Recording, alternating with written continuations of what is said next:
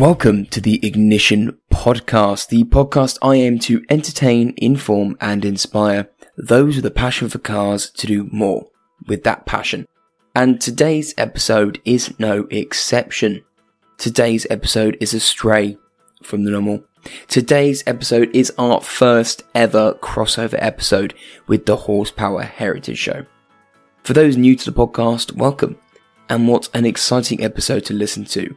For all of you that regularly listen, whether you're from the UK, USA, Spain, Germany, New Zealand, and even Estonia, it means so much to me that you're giving your valuable time to listen to our guests and learn something, hopefully, in the process. I appreciate your support massively. And I appreciate Maurice from the Horsepower Heritage for giving his time, speaking to me and having that chat. I found it to be so enlightening and fun, and I can't wait to do more of them. So, I hope you're ready because here is what to expect. It's a crossover episode. It's an amalgam of England and America, and I love that. I think we should probably start with how you got into the podcasting game, why you started it, and sort of let's go from there. You know, I've always been a car nut. I was talking with some other car friends, and one of them said, you know, a podcast would be great because we have all of these conversations that just go into the ether, you know, and they're great conversations, and it'd be nice to capture that. This medium is so much deeper and so much denser than just regular TV interviews because you've got so much time to learn about the person, so much time to learn about the history. So I really started podcasting when I realized that not only is it a great way to have great conversations, but it's a great way to network and a great way to grow your reach within the community that we all love. I'm a podcast addict. I don't know about you, but I listen to probably 25 different shows. And I listen at 1.5 times speed because I got to get it in. If I don't do that, then I fall behind and I miss a lot of stuff. And there was no help for me. There's no reason to stop, to channel my passion for cars into something that would be productive and something that I could forge my own path with. So it took me a couple of years, but after lockdown, I decided that... Just a quick one. Thank you for listening to the podcast. I just ask if you haven't already, please click follow or subscribe wherever you are listening. It takes 2 seconds and it really helps the podcast reach new people. I would love if the episode today would help just one person discover something new or help them on their journey in their career. So thank you. Great to see you, Harry. Yeah, great to see you too. How's it going? It's good. I'm excited about this. You know, I really enjoy your show. I particularly loved your interview with Andy Palmer. That was fantastic. Yeah, well, thank you. And T, I love yours as well. I mean, they're all brilliant. I don't think I could pick one that stands out, but yeah, the quality of the conversation is amazing. Well, thank you very much. I try to be respectful of my listeners' time. You know, we're all so busy now, and you know, I try to really kind of boil things down, but also, you know, give people substance, entertain, but also inform. I try to convey that passion that we all have for cars and motorcycles. No, it definitely comes across. I mean, it's amazing how you're able to bring stuff out of people as well. The way to almost have the conversation is, I think it's something with Americans, especially. You're kind of from a young age, you're taught how to sell yourself. You're taught how to show and tell all this stuff at school. Whereas us Brits, you're told to go to school, and that's pretty much it. It's all very reclusive. We're all very sort of taken back. So I can see that comes through in your podcasting as well. Well, thank you. Yeah, I guess Brits are known for really sort of not making a big deal of themselves. Sort of, you know, it's sort of considered rude to talk about yourself, right? Yeah, it's that politeness, overly polite, sort of reclusive sense of. It's something that I've had to deal with as well, and something I have to bring out of myself is the ability to talk about myself more. Because if I do a podcast and only speak about the guest and don't give myself any background, it's not as interesting. I'm pretty sure you might as well find that as well. Well, Harry, this is kind of a departure for my show because we're both podcasters. We're kind of getting into sort of some behind the scenes on our shows today. Your listeners don't know me. My listeners don't know you. So it's a crossover episode. Yeah, I think, it's brilliant. I think we should probably start with how you got into podcasting game, why you started it, and sort of let's go from there. Well, you know, I had a television production background, and, you know, I've always been a car nut. So several years ago, over some cocktails, I was talking with some other car friends, and one of them said, you know, a podcast would be great because we have all of these conversations that just go into the ether, you know, and they're great conversations, and it'd be nice to capture that. And we initially were going to team up on it, but his business took off right about that time. And so he wasn't able to pursue this idea, but I jumped in with both feet. It's been terrific. A little bit more than 2 years into the show, the response has been amazing. I've had such wonderful guests, and just all the experiences surrounding the production of the show have been fantastic. I'm just having a ball, and every show I try to go in a little bit different direction, but also tie everything together. There's sort of a common thread that goes through the show, which is, of course, history, but also how everything is interconnected. For example, a lot of the things that we take for granted in cars today, they were invented in the first 10 years of the automobile, right? Yeah. So technology has this sort of fascinating progression, but we forget how advanced things were early on. Yeah, I mean, you talk about technology. I mean, the first car, I think, to have electric windows was it a Studebaker? I think it must have been something along the lines of that. And this is talking about early 50s, and they already had electric windows. Yeah, I'm not sure about Studebaker. I know that Cadillac had electric windows early on in the, I think, late 40s. But yes, there are all sorts of little innovations along the way that are interesting. And, well, let's take front-wheel drive, for example. People think of front-wheel drive as sort of a early 70s innovation, but it's as old as the motor car. Yeah, I think it wasn't made mass popular, but the classic Mini. I mean, you talk about the Morris Mini. Was probably the first big mass production car to have the whole, we can turn the engine sideways and fit a family of four in there with their luggage. Yeah. And I think that was really something that Alec Isogonis really picked up on to make the most of a really small space. Right. And the joke is that the Mini is bigger on the inside than it is on the outside. Yeah. You really can't fit a lot in a Mini. The packaging of that car is amazing. And it really filled that need in the late 50s when people I know that in Britain, but also Europe on the continent, they were still recovering from the war. Fortunately for the United States, we didn't have to rebuild like the rest of the world did. Our shores were untouched by that conflict. But so if you think about it in those terms, it's interesting how the Mini filled that need. Yeah. And it's not exactly the Mini as well. Like the Fiat 500, the Cinquecento, I think at the time was. It filled a need for the Italians, and having the little mopeds as well, just to have the everyman's vehicle. I mean, not to go back to the war, but obviously you've got the Beetle that was made out of a wartime effort, just to produce a car that everyone could drive, even though it turned out to be a massive scam. Yeah, and we have the British to thank for the Volkswagen Beetle. In a weird, twisted way, yeah. Yeah, because after the war, they decided to go ahead with production on the car. Otherwise, it would have just gone into the dustbin. Yeah, I mean the whole of VW can thank us, if you can put it that way. But yeah, and it comes full circle, right? Because now Volkswagen owns all of these, iconic brands. So, what about you, Harry? The genesis of your show, the Ignition Podcast. Yeah, I think it started out as a spark, as I like to say. Leaving school, I wasn't told there was an option for doing my own thing. There was university or college coming out of school, or there was working full time. And there was no help for me to channel my passion for cars into something that would be productive and something that I could forge my own path with.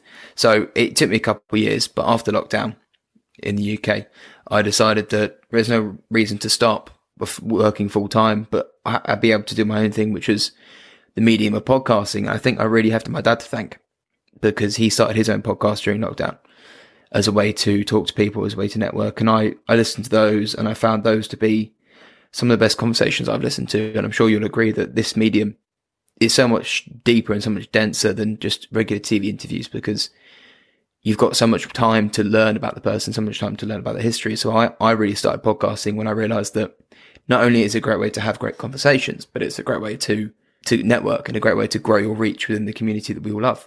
Yeah, for sure. And I do love the long form. Most of my episodes, I think the average time is about 37 or 38 minutes, but I do go longer from time to time. And I think the audience likes that. As I said, because we're all busy. We're all so busy these days. And I'm a podcast addict. I don't know about you, but I listen to probably 25 different shows. And I listen usually at 1.5 times speed, because I got to get it in, right? Okay. If I don't do that, then I fall behind and I miss a lot of stuff. So, yeah, I mean, with podcasts, I listen to about 3 or 4. I think yours, especially, is an occasion where I give a listen to. I do it mainly for my my job outside of podcasting. I work in sales. So a podcast for me is a great way to learn from professionals. And like yourself, you bring in so much from podcasting. I think you do find that the 30 minutes to an hour is how long people's commutes are. My show is very structured. You've got the early years of how they developed, because that's what I'm interested in, because obviously from coming out of school, that was my early years. I mean, I would go longer if I wanted to. But I mean, like I say, in respect to people's time, we are busy. If I take 2 hours of your time, you've got to be really invested in the podcast. And for someone that's just started, you don't want to take too much people's time. Yeah. And you have to hook them in the first 30 seconds or it's doomed, right? You've got to give them something compelling right off the bat. Tell me about the Ignition podcast. Give me the elevator pitch. The elevator pitch. Okay. So the podcast aims to entertain, inspire, and inform. Because if you're a car nut and you want to do something with your passion for cars, I want to be able to help you do that. So the podcast is all about inspiring you to do more with your passion for cars. And if I do that through speaking to CEOs, through YouTubers, through influencers, and really get an idea of how they started, how they're doing it, and what they plan to do. So the idea of the podcast is to give you listening an idea of what is possible with your passion. One of my favorite expressions is, I worked my whole life to become an overnight success, and that's so true of so many people. I just interviewed Patrick Long, the only American factory driver for Porsche. Patrick started in karting. He went to England while he was still in high school. He was doing his studies and racing, and the grind, the absolute laser focus that he had is really inspiring. I mean, Maurice, what is the aim for you when it comes to podcasts? Like you say, what are your goals? Well, the tagline for my show is the people and the stories behind the machines. Yeah. I'm interested in the human side of all of this. And so I do two kinds of episodes. I do what I call storytelling episodes, which are short form audio documentaries. And then the other kind of episode I do is, of course, the interview show. So that's the basics. The people and the stories behind the machines, a little slice of automotive or motorcycle history and heritage in every show. Brilliant. And when it comes to the stories, how much effort goes into those? Are you just freeballing it? Do you kind of pick a topic and then do a bit of research? Or do you sit there scripting these stories because you want to make it so interesting, you want to make it so entertaining? Well, first, it's what I'm interested in and what I'm curious about. Yeah. I get struck by a topic and I start to dive into it. I do my research. I've got a pretty good automotive library. I mean, obviously, YouTube is a fantastic treasure trove of lots of historic footage, whether it's talking about racing or automobile production in the 30s. There's all these amazing archival clips out there. So the research goes pretty deep. I write a script and I tweak that, several revisions. What I try to do is give people enough information to make it interesting and informative, but not overwhelm them. It has to be digestible at the end of the day. Yeah, so it's a lot of stuff behind the scenes because, like you say, these podcasts don't just come out of thin air. I really wish they did. But I mean, some of the podcasts that I've listened to, some of the best ones are just those free-form conversations. They are just the unedited raw footage, but they can go on for hours. When I listen to your show, there's no particular... Sometimes you meander, and that's fun because I'm not sure what's coming next. Yeah, I'll be totally honest with you. Those moments are my favorite because you get to the point where you've got your set questions. You've got the questions you're really interested in asking a certain guest. And then you go, it'd be really funny if I asked this question. Or you'll go back to something they said 20 minutes prior, just to keep them on their toes. Because if they're on their toes, the people listening are on their toes. Harry, I'm curious, who's been your favorite guest? Okay. My favorite guest. Now, I don't want to put you on the spot. I mean, because maybe that's fine. Yeah. Yeah. I'm going to say Abigail Andre. And for those that don't know her, she is an amazing woman. She's started off owning her own business and she ran through that and she did the hard graft that way. She made her own business. It was quite successful. But obviously, lockdown was a big thing for all of us. It took away so much of our time, took away so much of our routine that I think as people, we were all stripped back to the bare metal. And she found a real solace in wanting to help people and a real solace in wanting to be able to give advice, consumer advice to those. And she found a way to do it through high performance. She found a way to do through her mindset, through her grit, her determination. She found a way to reinvent herself. I mean, who would yours be? I almost want to say my favorite guest is my latest guest because it's always it gives me such a thrill to to talk to someone and learn from them and hear their story. And I'm always focused on the latest, right? So right now, you're my favorite guest.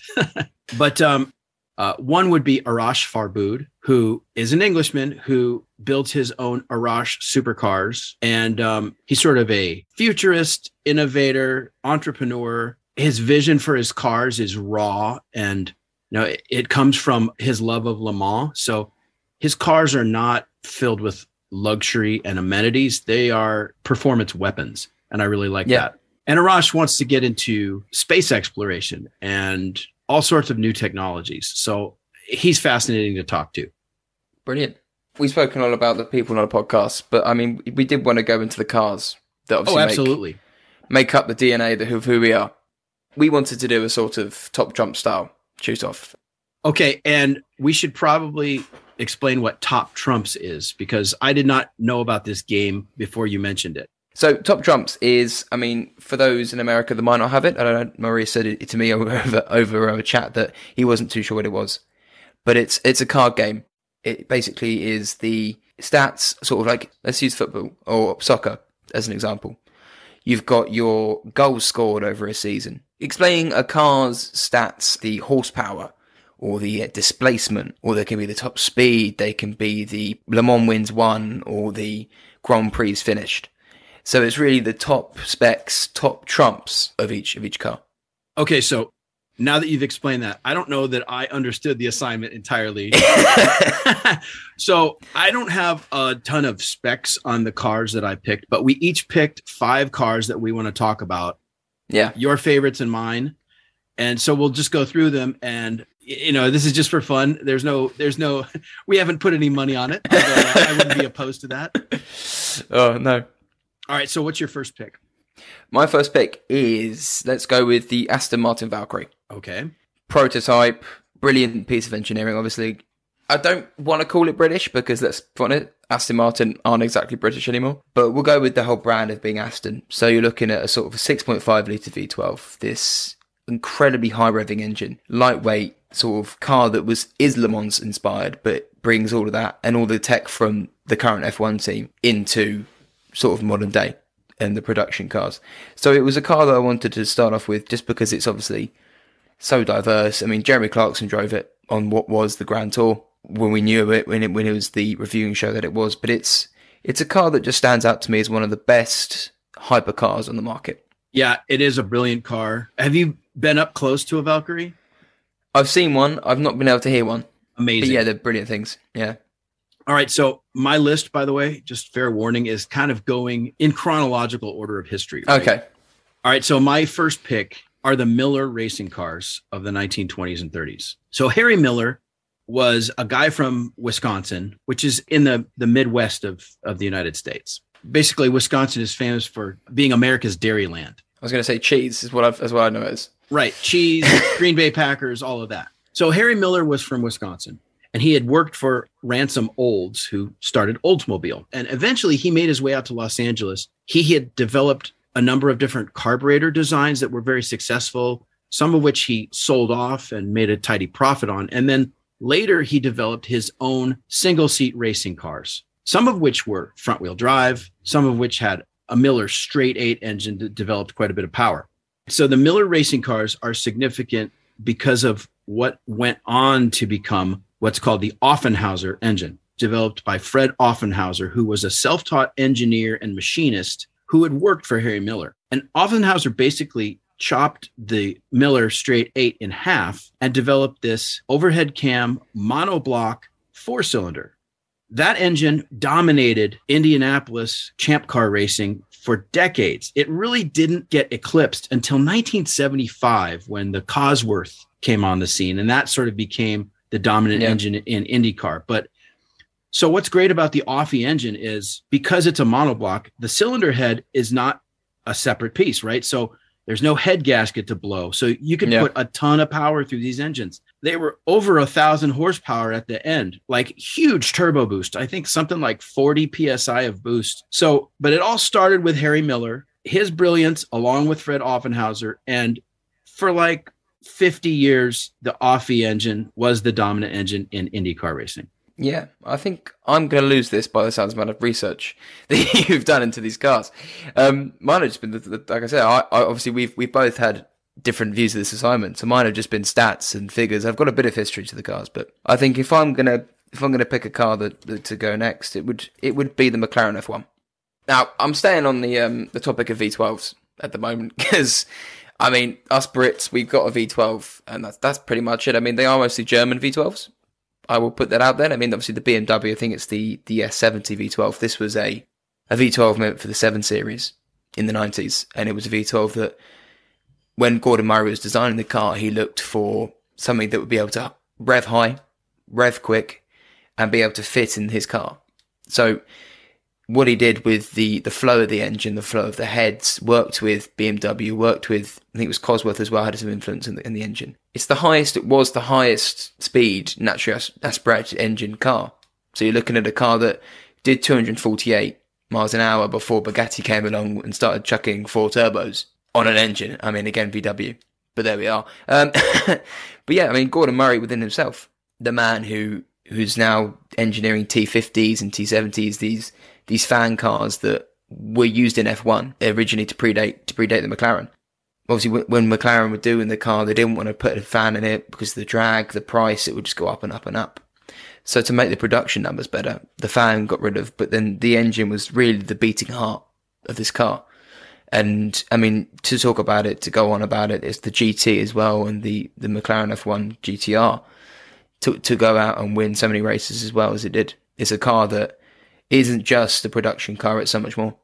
So I think the brilliance of the F1 is the fact that it performs so well and yet is so untemperamental. Yeah. You know, Ferraris are famous for being temperamental and requiring utterly ridiculous maintenance, but the F1 is a reliable supercar. And of course, Gordon Murray's brilliant.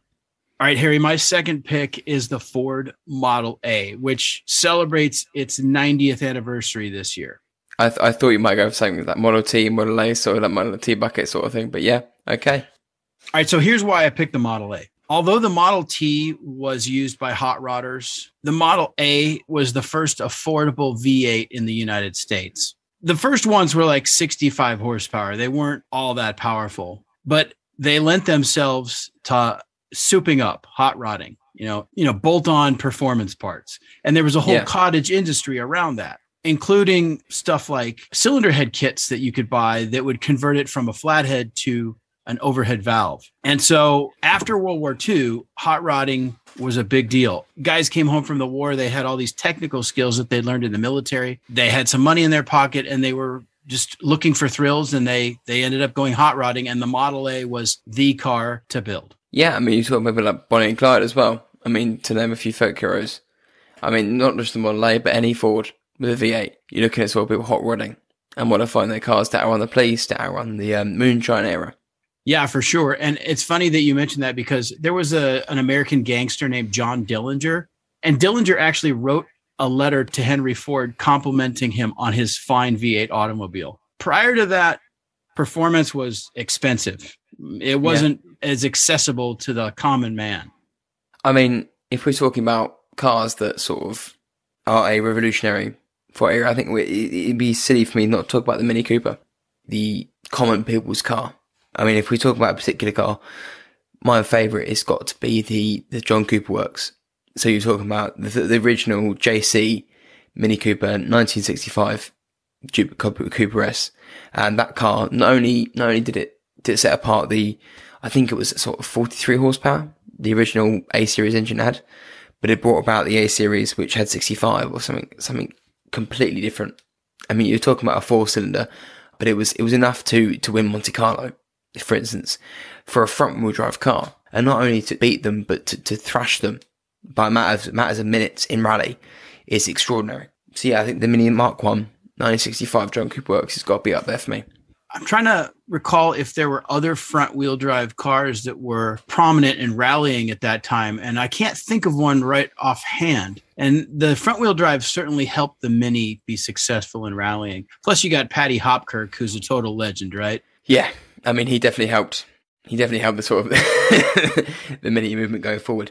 All right, my next pick is the 1955 Chevrolet. Now, the car itself was popular, but it's really about the engine. So this was the small block Chevy, which started as a 265 cubic inch engine, which is about 4.3 liters. And it was developed by a guy named Ed Cole. Ed Cole had come over from Cadillac, and Cadillac had the first post-war overhead valve V8 engine, the 331 cubic inch. And that was very successful in racing, as a matter of fact. The Allard J2, which was built in England by Sidney Allard, oftentimes they would put a Cadillac 331 in that car. So Ed Cole was brought over in like 1952 to Chevrolet. What they wanted to do was replace their aging 6-cylinder engine with something more modern. And what he came up with in just a few weeks with some other designers was the 265 cubic inch small block. That engine went from 265 cubic inches to over 400 by the end of its run, and like 375 horsepower. The other significant thing about it is it was one of the first American engines that would develop 1 horsepower per cubic inch, and it was affordable.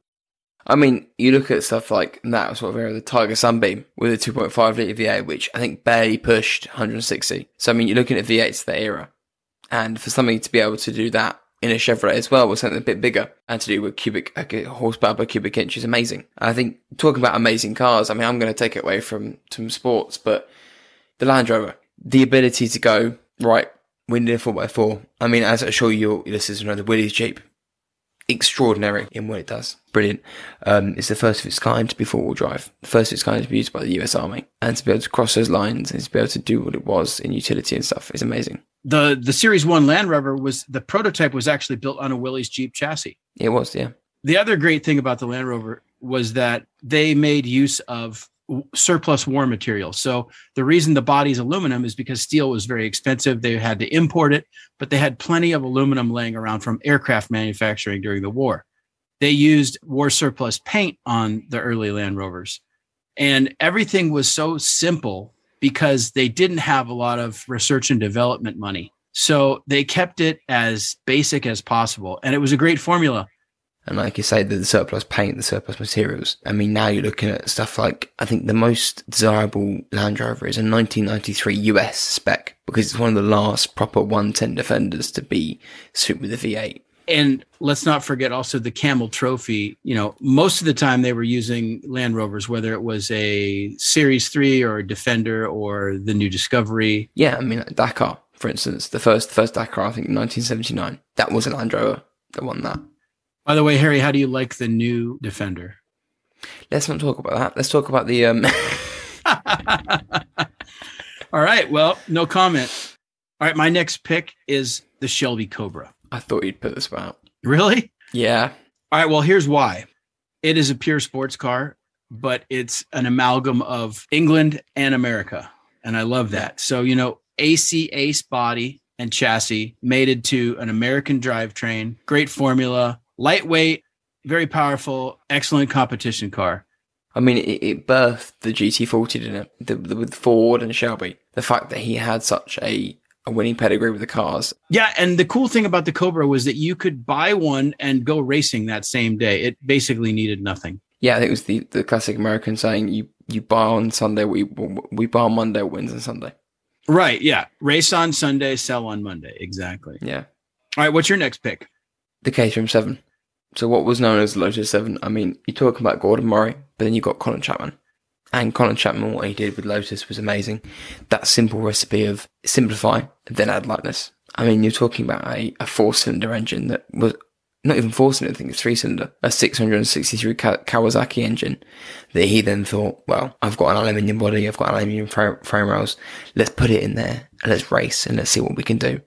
But the Lotus 7 was the first car that Caterham thought could be produced and to be able to, for the working man to build his own sports car. So I think the Lotus 7 is pinnacle in terms of British sports and British engineering. Yeah, I like them. You know, they're not particularly attractive cars. They're very functional. They're tossable. You know, it's like they're on rails through the corners. Great car. Yeah, I think it's that sort of modern day terms. You're looking at sort of 2-litre 4-cylinder Mercedes engines that are pushing out 420 horsepower, which is insane from a 2-litre. And they're now going into those cars. It's just the car hasn't changed for for 40 years. The basic DNA of that car has not changed for 60 years. It's the engines that have got better. So you're looking at something like the 720R in Caterham. That is just, it's the same car you would have got in the 60s, but it's just a bit more powerful. And by the way, this brings up another difference between the American approach and the British approach, which is displacement. So, Americans are in love with big V8s, large displacement engines, whereas the British and French, German, Italians have always done with less. And I know that's a function mostly of tax laws in those countries. The bigger your engine, the more tax you pay. And we haven't had that scheme here, but they've made it work, haven't they? I mean, from 1 liter all up to about 3 liters. I mean, yeah, you're looking at sort of in the current market, British hot hatches, our equivalent would be a Ford Focus ST. And that's a 1.5 litre, 3-cylinder turbocharged that's putting out 280, 300 horsepower from a 3-cylinder engine. So, I mean, yes, I'm a huge fan of there's no replacement for displacement. But, I mean, if you look at the market today, you look at the market in terms of petrol prices, and you look at the market in terms of emissions, what we can do with a 3-litre engine is insane. I think there is no argument for V8 because the sound, the smoothness is unparalleled. But if you're looking for how much horsepower you can get out of an engine, I mean, looking at Ford in the UK and Mount Tune and stuff like that, they're able to get stupid numbers out of a 3-cylinder engine. So there's no reason why you can't have a 3-cylinder, 4-cylinder engine in a car. I mean, an instance for that, sorry to go on, but it's AMG. They've got rid of the V8 and they're now looking for 4-cylinder engines, 2-litre engines, and mating them with hybrid, the electric engine drivetrain. So there's no reason why you can't have the same performance for less emissions and less price. But yeah. All right, my last pick, Harry, is the 2020 C8 Corvette. So this is the 8th generation Corvette. The significant thing about the car is that it's the first mid-engine production Corvette. In the early to middle 1960s, Chevrolet's engineering department did some experimental mid-engine cars, but they never really got serious about a production mid-engine Corvette until just a few years ago, about 2016. It's a world beater. So you can get over 400 horsepower and over 400 pound-feet of torque for $60,000. Well, at least that's the manufacturer's suggested retail price. Yeah. Dealers are marking them up tremendously, and everybody's unhappy about that, but that's how it goes. But it is every bit as good as a Ferrari, and for a third of the price. Yeah, I mean, I completely agree with you. I mean, you'd be stupid not to go for it.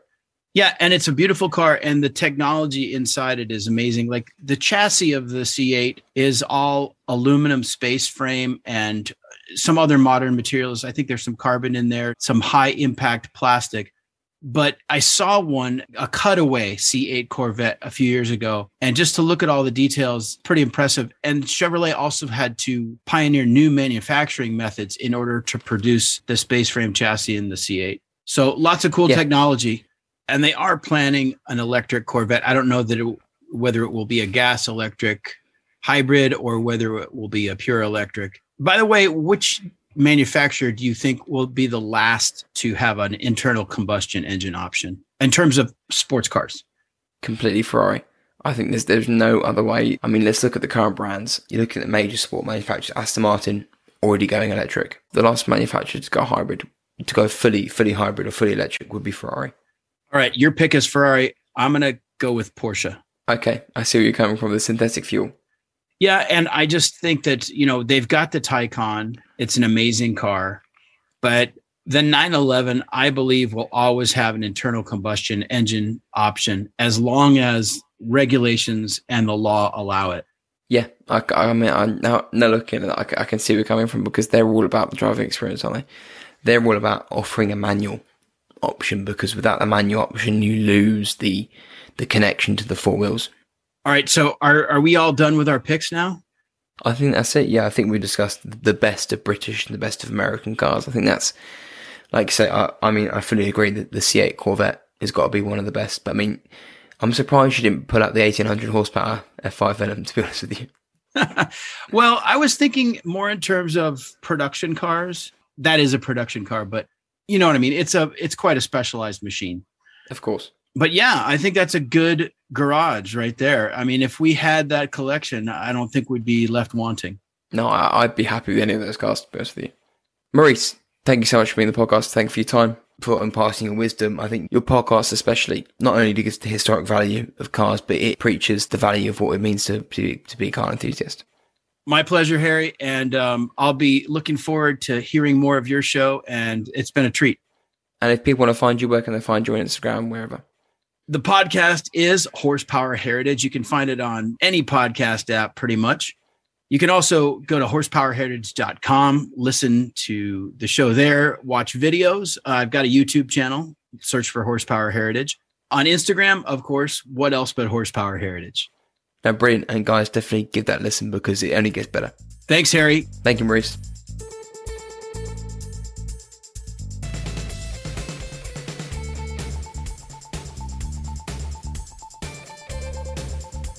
I hope you enjoyed listening to what this episode had to offer, and I think it was a nice escape from the normal, and it's taken me right back to why I started the podcast in the first place. Maurice and his show is one that I aim to emulate and take inspiration from the guests, the audio quality and the production and so much more, because the aim for us as podcasters is to get into the lives of the people that need the lessons and the motivation most.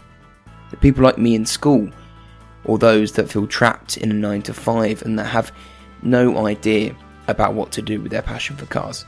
These kind of mediums are so amazing for that. I want this podcast to grow, and I think that the attitude stands true for life as well, outside of school and work. Grow, learn, have goals, have aspirations. Because for me, collaborating was something that seemed so far off when I started the podcast, and now, looking back, it is an experience that I will never forget. Maurice was so kind, thoughtful, and a complete professional throughout this process, helping me and guiding me through the bits that you didn't see, and the edit reflects that massively.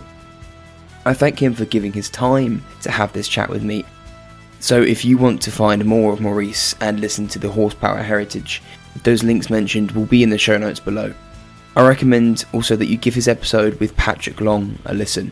It will be truly worth your time. A quick favour from you guys. I'm always on the hunt for that next amazing guest, and I believe telling the stories from a diverse range of people from all backgrounds is key to opening up the conversations that we don't have. So if you know someone you believe to be an inspiration to you and the people around them, please email info@ignitionpod.com. That's info@ignitionpod.com, or DM me on Instagram at the letter R, ignition. That's WER, ignition. I look forward to hearing from you. And so, with that being said, I'm Harry, and this is the Ignition Podcast. Thank you for listening. If you enjoyed today's or any of our other episodes, please share them with at least 3 people you know who are in the car trade, love cars, or just find them interesting. If we can get one more person to listen, then that's one more person in my mission to help inspire people to do more with their passion for cars.